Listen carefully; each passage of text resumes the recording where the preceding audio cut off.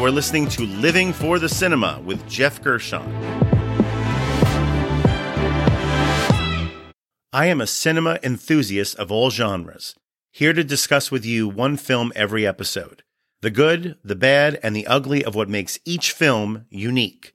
And just as a warning, these films might be in theaters now, or they may be from 10, 20, 30 years ago. But regardless, there's a strong possibility that I will be revealing spoilers. I might give away the plot or the ending in this review, so just be warned. We are here to discuss The Devil Wears Prada, which came out in 2006.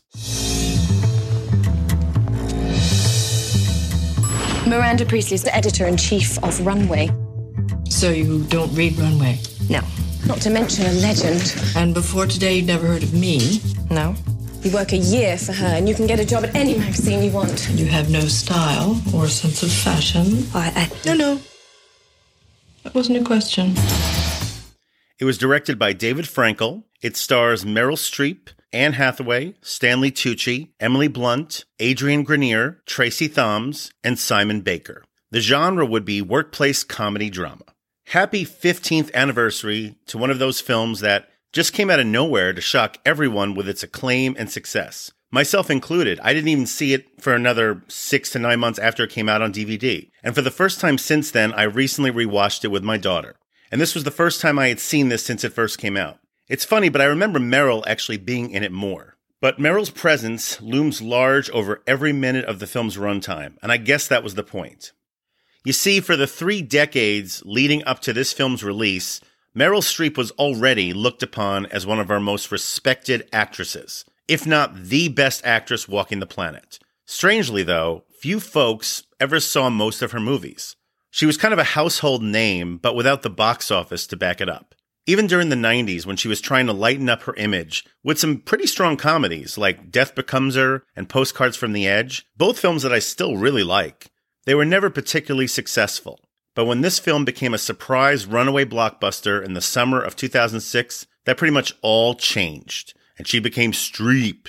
She's now drawing folks opening weekend, and she was doing that for the next several years. She became a box office draw. Her films became events, with folks eager to see how she would take on tricky new acting challenges, like playing Margaret Thatcher, or playing Julia Child, or singing alongside Pierce Brosnan.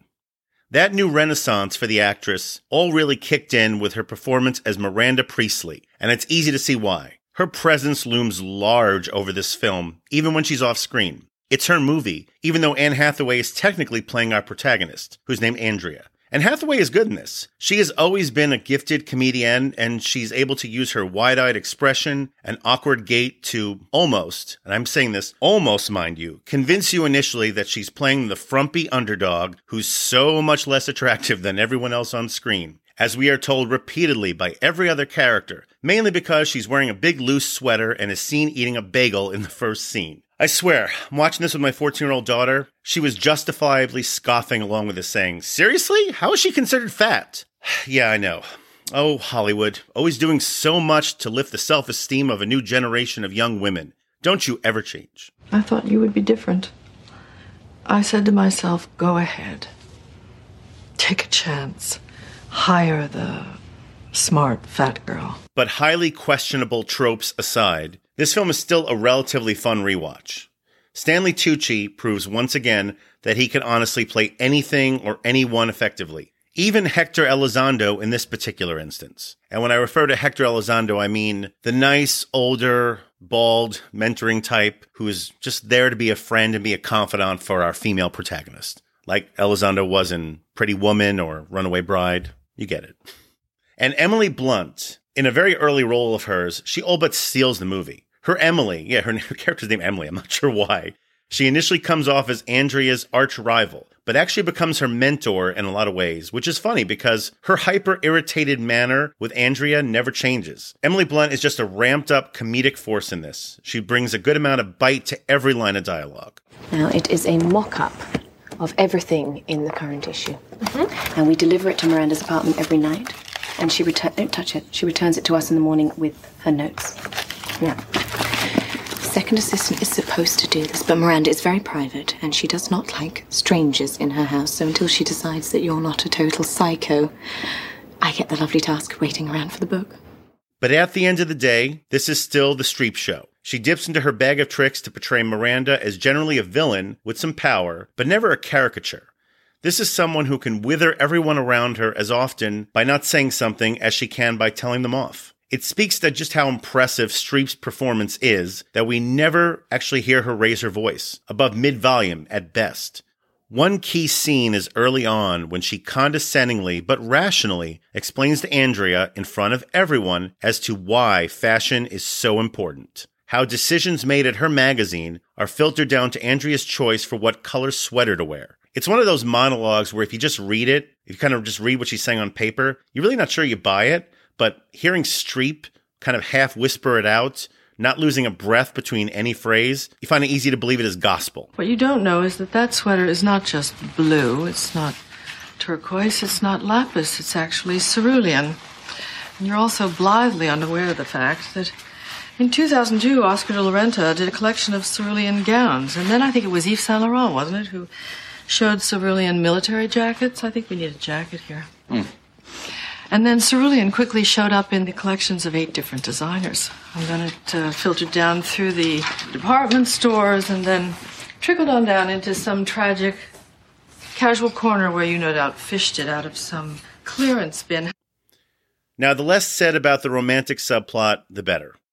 Adrian Grenier, who was the star of Entourage at the time, show on HBO, which everyone liked but me, he has to play the neglected boyfriend, and he's fine. But honestly, when you have actors of such a high caliber, including Hathaway and Emily Blunt, in every other scene, who really cares about anything Grenier has to say? He's just completely out of his league with this cast. But bottom line, see this movie for the biting humor, the gorgeous outfits, the swanky New York City and Paris locations, Hathaway's megawatt smile and charm, and a breakout performance from Emily Blunt. But most of all, just see it from Meryl.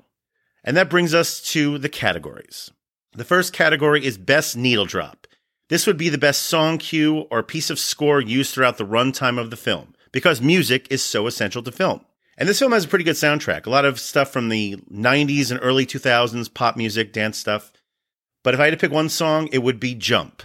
No, not the Van Halen hit from the 80s, though that could have been fun. Nope, in a soundtrack filled with some really catchy pop standards from Moby, U2, Jamiroquai. This is the one song from the modern queen of pop needle drops herself, Madonna. Of course, an iconic film about fashion has to feature Madonna, right? This spunky dance tune plays early on when Andrea's racing to get Miranda coffee, and it just fits the pace and setting of the scene perfectly.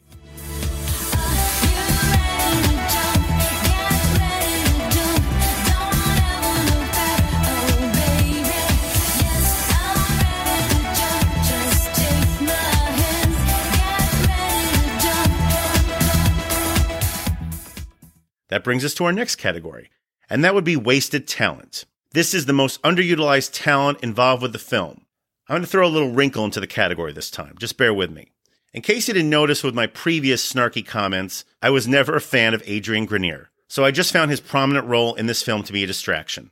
So given that, they couldn't find a better, more appealing young actor to play Hathaway's boyfriend in this? Seriously, I'll rewind back to 2006. And just try to go through several young actors who were in their mid-20s, around the same age as Hathaway, who were coming up there, who were more appealing. And, I mean, let's go through them. Jake Gyllenhaal, Cillian Murphy, Dev Patel, Chiwetel Ejiofor. He just actually did a movie with Hathaway earlier this year, and they were good together. Chris Evans, Joseph Gordon-Levitt, Henry Cavill, Chadwick Boseman. He was in his mid-20s around this time. Ryan Gosling. Hell, Orlando Bloom. Here's an interesting one I was thinking of. Bear with me here on this one. Hayden Christensen.